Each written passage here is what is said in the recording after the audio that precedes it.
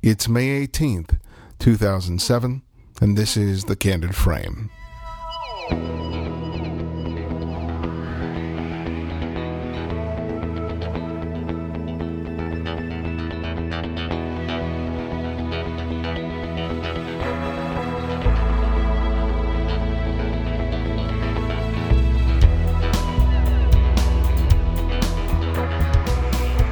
Welcome to another episode of The Candid Frame.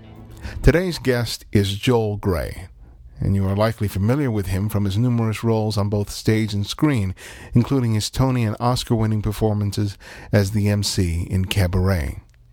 But along with his accomplishments as a performer, Joel, for the last 30 years, has discovered a passion for photography. And while there are many actors such as Sammy Davis Jr., Yul Brynner, and Roddy McDowall who have turned to the camera as a creative outlet, Joel has turned his camera not to the world of Hollywood and Broadway, but rather to the streets of New York, Venice, and elsewhere, capturing images of the common and the mundane. As the title of his latest book suggests, looking hard at unexamined things, Joel turns his camera to subjects that many of us pass by every single day, but which Joel uses as a palette for his work. Though the images exhibit a strong sense of color and texture and pattern, it's interesting how he reveals the presence and impact of people without actually showing them. And what is very interesting about his story is that despite a lack of formal training, he has developed a wonderful eye by utilizing his own intuition rather than depending on the latest technology. So I hope you enjoy our conversation with Joel Grey. All right, Joel, welcome to The Candid Frame. It's great to have the opportunity to interview you for the show. My pleasure.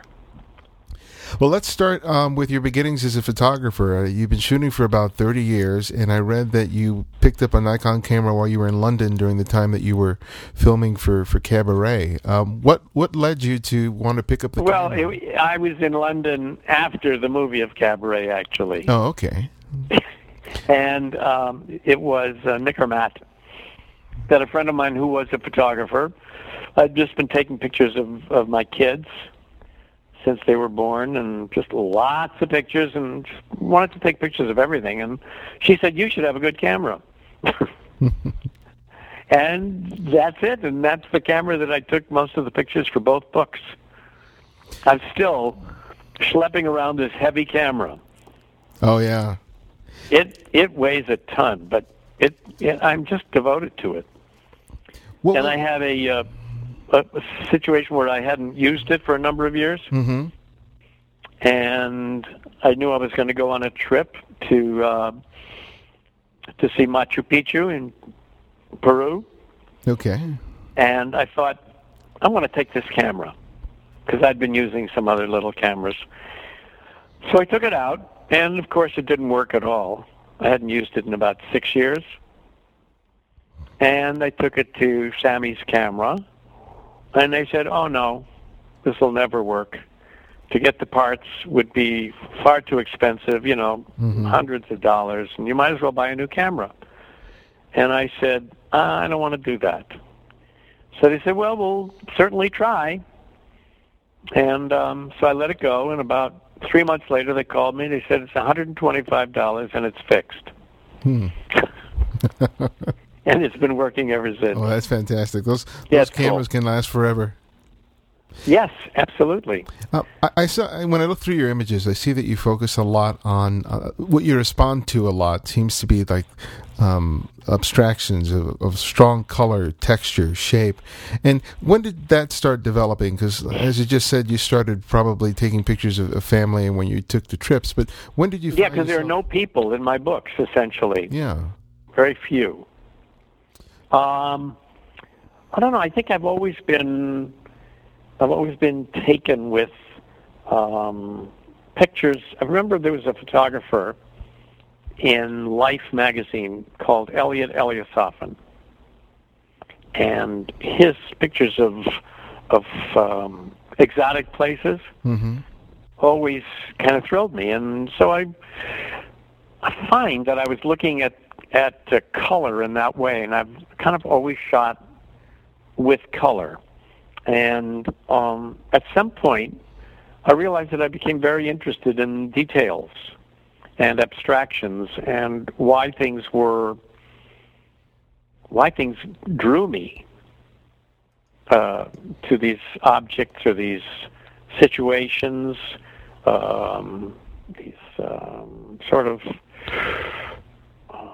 things that didn't make any sense, but ultimately when I saw them, they made sense to me, and I never thought they would necessarily make sense to anybody else, and it didn't matter.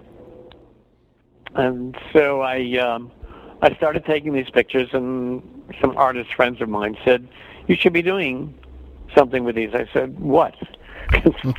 They said, "You should be going to a lab and see what's really on these negatives," because my photographs were always taken into Walgreens or Photomax or the neighborhood place. I never paid much attention to developing, because I never thought of myself as a serious photographer. I just thought it was my joy and my pleasure. And so I started to see the potential of printing and how much more there was actually that I remembered from the experience of taking the photograph that was not in these 4x6s. Mm-hmm. And so I became fascinated with that and started to make a number of prints in the at the studio. And the next thing I know, somebody was over at my house, and a friend, and said, "Oh, these are good. I think this could be a book." It was just really like that. And I said, "Please, it's ridiculous. I'm an actor." He says, "No, let me take these." And he did, and he created a narrative from these very disparate pictures. And almost immediately there were two publishers that wanted to make this book. What was from there? Pardon? What was that experience for you in terms of when particularly when the book first book came out, Pictures I Had to Take? It's oftentimes the relationship of different pictures to each other is very important in terms of the overall layout of the book. As that process was happening, did you get a new sort of awareness or appreciation for what you were doing when you suddenly saw that, the relationships that were being created by juxtaposing one image to another that you hadn't really seen when you were taking it? Yes. This editor saw something further than I did. I never would have been able to imagine those pictures in that order, in the way in which they revealed themselves. And by doing that first book, I started to see what I really wanted to look at further, and it was another further abstraction. And there's a picture in the first book of train tracks at Machu Picchu. Mm-hmm. Red, like a big red steel piece on the tracks. And I was I just thought it was iconic and interesting and mysterious. And I realized that was the beginning of my looking at the world and objects and everything I was looking at in a very different way. And it became very much more specific. Mm-hmm. And the second book is much more of a piece, in my belief. When I looked at the images, I, of course, was immediately drawn, to your use of color and shape, repeating patterns and such. But when I started looking at them as a whole, I think one of the things that I kind of picked up on was, even though there aren't actually people in many of these images, that the presence of people is really comes across.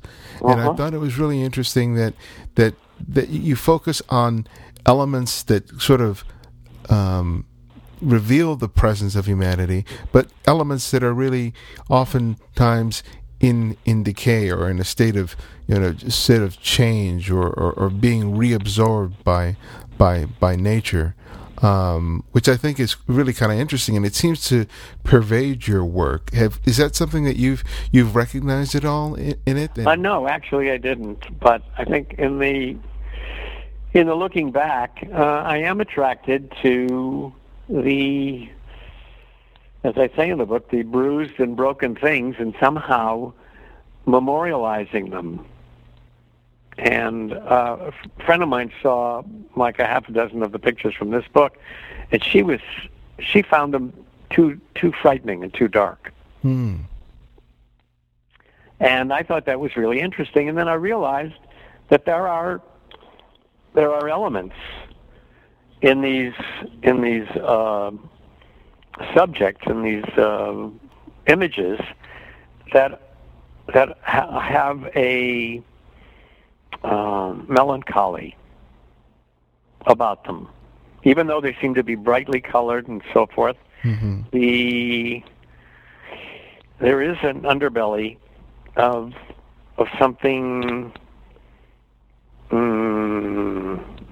maybe sad or touching. I don't know, but I started to see it and feel it, and I didn't actually. After the second show was up, and everybody thought it was, they liked it, and I was very pleased with it. Only then was I able to remind myself of the experience of looking at these pictures, which, in fact, often was very disturbing. But I blocked that out to see them as beautiful. I got you. Yeah. I'm wondering, you've had a lot of years of experience in the theater and in film, and how does your work as an actor, particularly in respect to your sort of awareness of the use of light, use of color, of how the camera sees things, influence the way you use your camera to create? I really can't say that because it's all. There's nothing planned. It's just my sensibility. And I realize there are a lot of pictures that are sort of like theatrical, even sometimes as much as a proscenium arch. And the way in which the pictures are framed, it sort of has a theatrical sensibility often. But none of it is planned. I see. I really shoot from the hip. You live primarily in New York, and I guess you go between here and Venice, and I guess some of these images were shot in other cities. So there's a lot of just walking the streets, sort of, and with your camera, and then you just find things and just respond things. Tell me about that whole process for you. Is it just sort of a organic thing where you just pick up your camera and you just go out to shoot and decide to go in a particular direction and see what happens? Is that? I kind of. It's not something that I do on a daily basis, and I think that's probably because that camera is so damn heavy that it's not really something you just sort of take with you. So when I get, I don't even know what it is, but one day I just think, I'm going to go out and see what I can see. Let's see what there is to see and see if there's anything that needs, by me, to be shot. And that's kind of how it happens. And then there's no shape or plan. And what's your process now in terms of evaluating your images? Do you just get a proof sheet that has all the shots, or are you still printing 4x6s and sort of looking through them? What's your process for being able to determine which images work for you and which don't? Well, I think I learned my lesson that I need to have them developed by a good developer, and I just can't go to Walgreens anymore. It's over. And, I'm still not necessarily taking them to a fancy lab, but I'm at least going to somebody who knows what they're doing. And some of the prints, I guess, for the exhibit were as big as 40 by 60. I think they were 30 by 40. 30 by 40? Okay. The iris prints, yeah.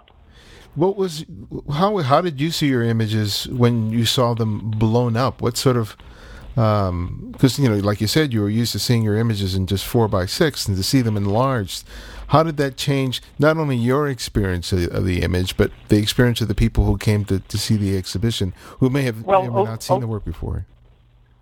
A lot of people, saw the book first, and the book needed to be that size.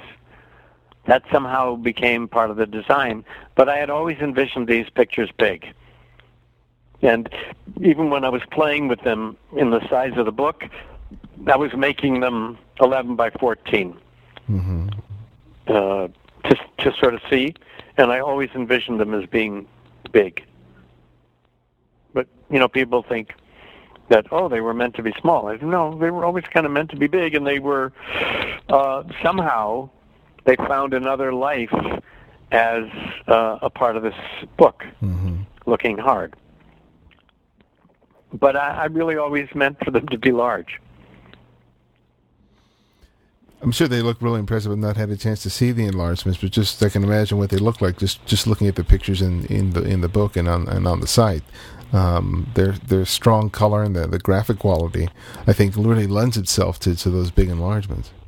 Well, it's the first time that I actually went to a gallery with this material to hopefully to find a place to show this work, and the gallery owner was this big fancy place that I was sent to. He liked the work, and he said, do you know what iris prints are? And I think he brought out an Eggleston print. Yeah. And he said, I think your work would really adapt itself well to that medium. And I looked at it and I said, I like that. And he said, I know a printer who does this work, and he gave me the name, and I said, I know him in Washington, a fellow named David Adamson. And so I called him, and I said, in the hopes that I might get this guy to show my work, I said, will you make a few prints for me, 30 by 40? Because that's how I saw them. Yeah. And so he made some, and they were, speculative for me. They were fairly costly. And then, I really loved the painterly aspect of the iris printing, the inkjet look on that watercolor paper. Yeah. I went crazy. I knew that's what I wanted to do then, as soon as I saw it. And so that's how that came about. That the show was done that way. Yeah. One of the things that I'm kind of curious about is that oftentimes when people who are known for doing one thing venture out into other work, there's often a surprise that people have. That here you are, and they also say, "Prove it to me." Right, and that's a question. They're resistant. Yeah, and I don't think people like for artists to do more than one thing. Generally speaking, I think it makes people nervous and makes them lose. If you're good at one thing, who do you think you are? And I just think that the creative person and the creative instinct comes out in all kinds of ways. Yeah, because there are some great examples of actors who have been real accomplished photographers, like Yul Brynner, Roddy McDowell, Sammy Davis Jr. Are the ones that. Yeah, but they all shot showbiz, and they were about memorializing their world. There's nothing that never interested me in that kind of journalism. Okay. Well, I like their books. But as you can see, I went as far away from representative kind of work, or representational. And But considering how you were, recognized for one work, was there a sort of trepidation about coming out and sharing this work? You bet. So how did you overcome that? How did you finally get past that, and to the point that you not only shared it with other people, but got to the point where you were willing to exhibit it and put it in a book? Here's what I did. I actually unconsciously went to every creative person that I knew, especially if they were painters or photographers, and I knew a great deal of them because I'm a collector. And I always loved other people's work. I never thought mine, was ever in any kind of league, and I still don't. But I didn't think that my work was anything that was showable. So I went to every one of these tough, very talented people, and I said, please, don't let me make a fool of myself. Tell me not to do this.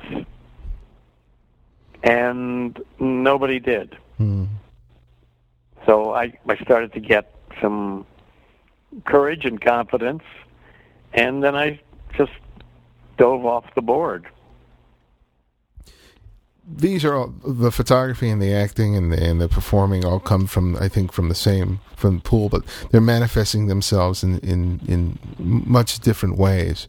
But I'm wondering about sort of the process, particularly when it comes to challenging yourself. I can imagine that as an actor, you may consider a role because it's not something that you've done before, and that it's going to require you to tap into some sort of vein that you may have not explored before, and that seems to be very, very important to me. Yeah. And how's it? Whenever when I read a script, and I think to myself, I can't do this, or how the hell am I going to do this?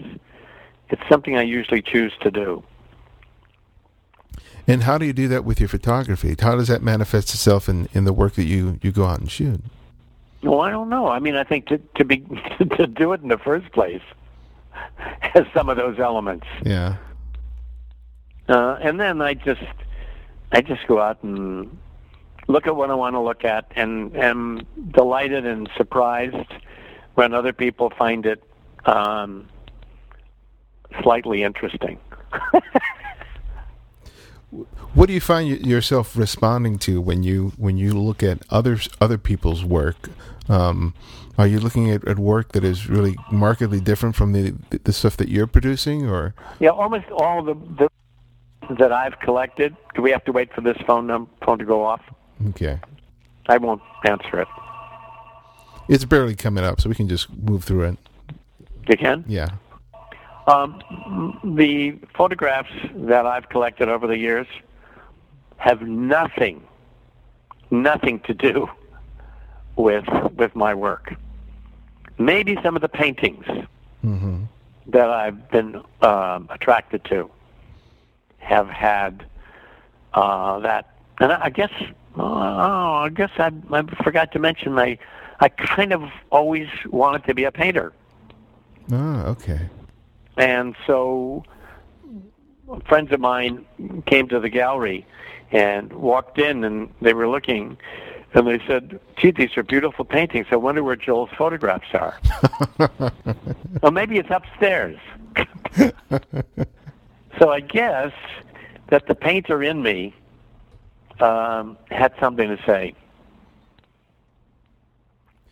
because I can't paint. I don't think I can anyway. Did your interest in collecting photographs come as a result of you starting to pick up the camera and going out to shoot, or did that? I don't think so. Okay. I think I've just always been drawn to, to the greats, to Walker Evans and Atche and, Bravo. Diane Arbus was one of the first pictures I ever bought. Mm-hmm. Laura Gilpin, Dwayne Michaels. I have a lot of his work. And I saw that he did the forward for your book. Excuse me? And I see that he did the forward for your book. Yes, he did. He became a friend. And of course, I never realized some of these things, I guess, until we're talking about it now, but I've been photographed as an actor. So I became curious about photography from that aspect too. Because Dwayne took my photograph for a magazine a long, long time ago. So naturally, I started to look at other work of his, and before I knew it, I was a collector. And who did you learn from? Did you just from the friendships that you developed from these photographers and in about how to take pictures? Yeah, how to take pictures, and not so much how to take pictures and how shutter speed, aperture, but really the growth of any photographer is really about learning how to see, learning how to learning what to include and exclude in the frame in order to make an effective. I have no idea. I think this just comes from some intuitive place, because it's nothing planned. Sorry. No worries there. I wish I could in some way document it, because then it could be repeated. But it's strictly intuition.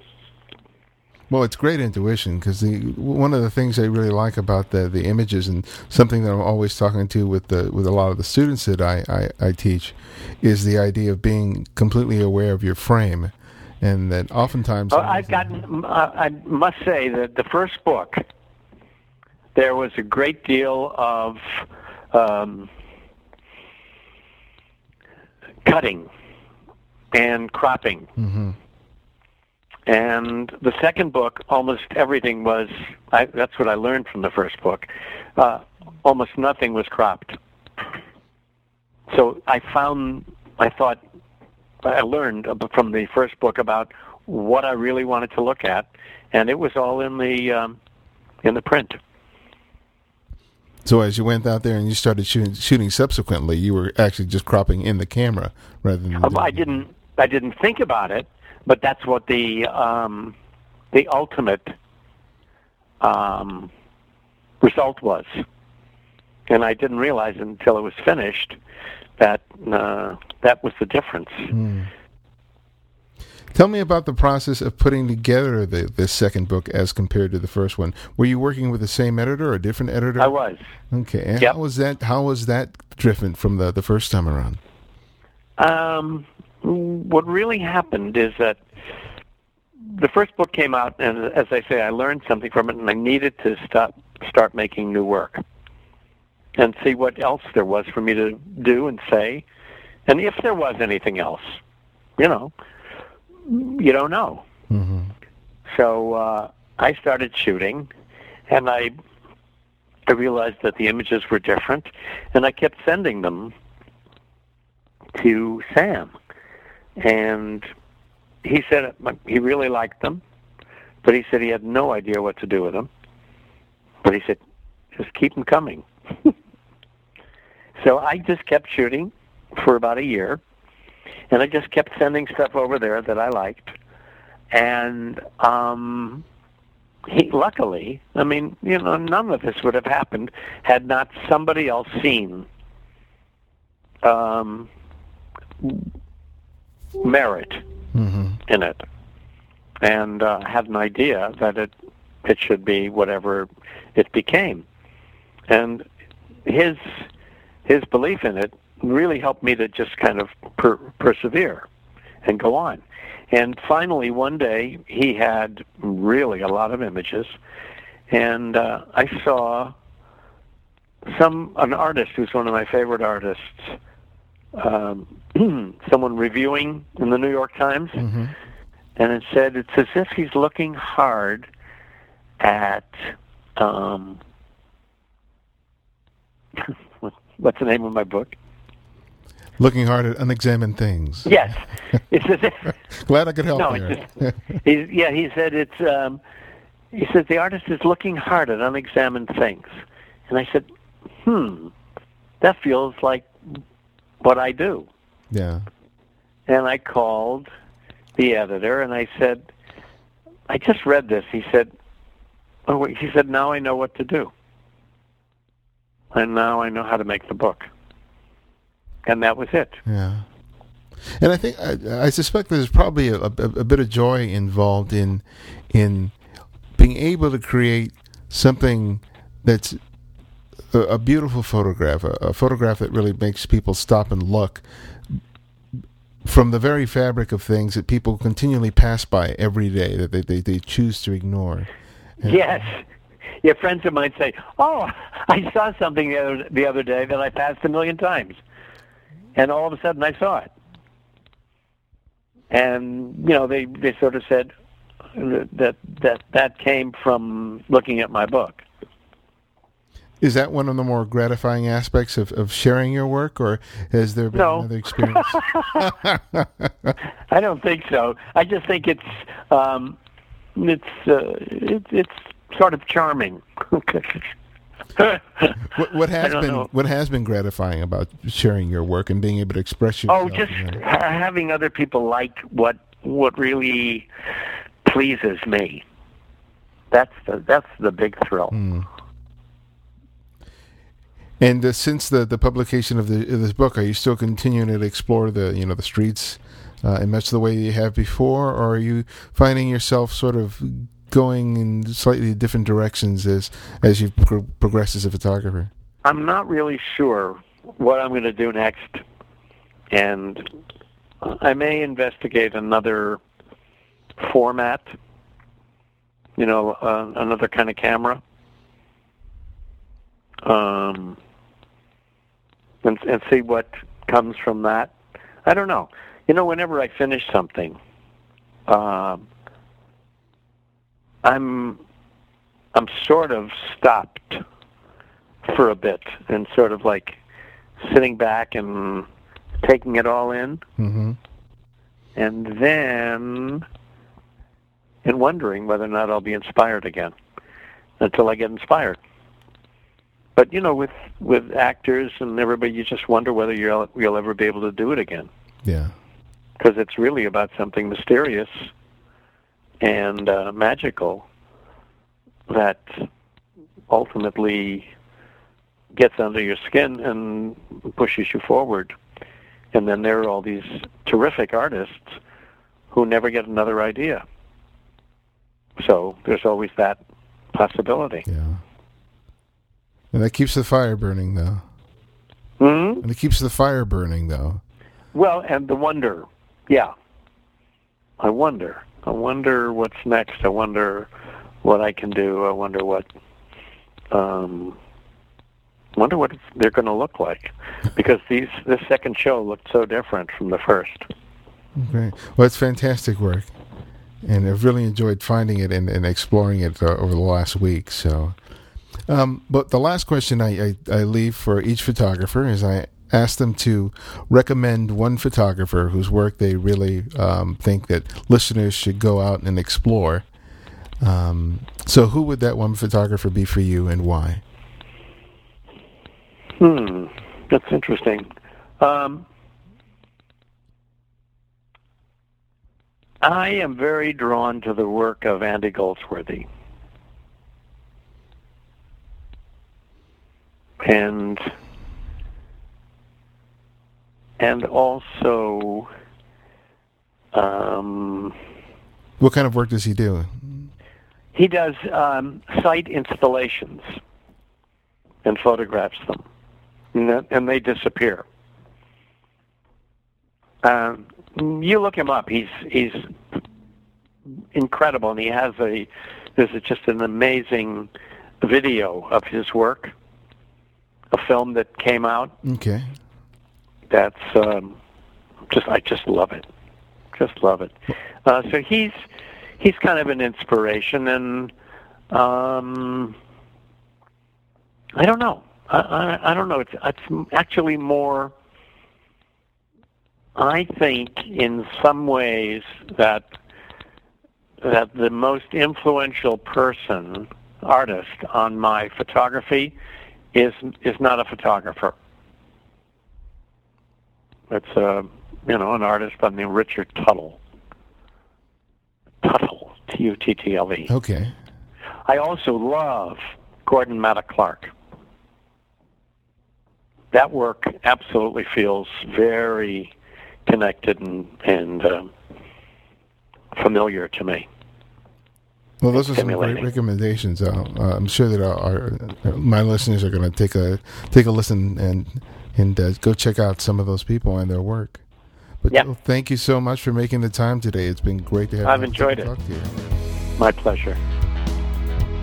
Well, thank you for joining me for another episode of The Candid Frame.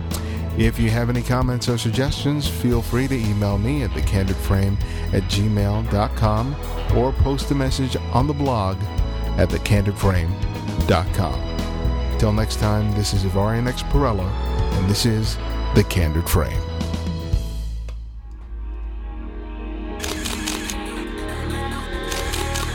Check out this show and more great photography podcasts at photocastnetwork.com. photocastnetwork.com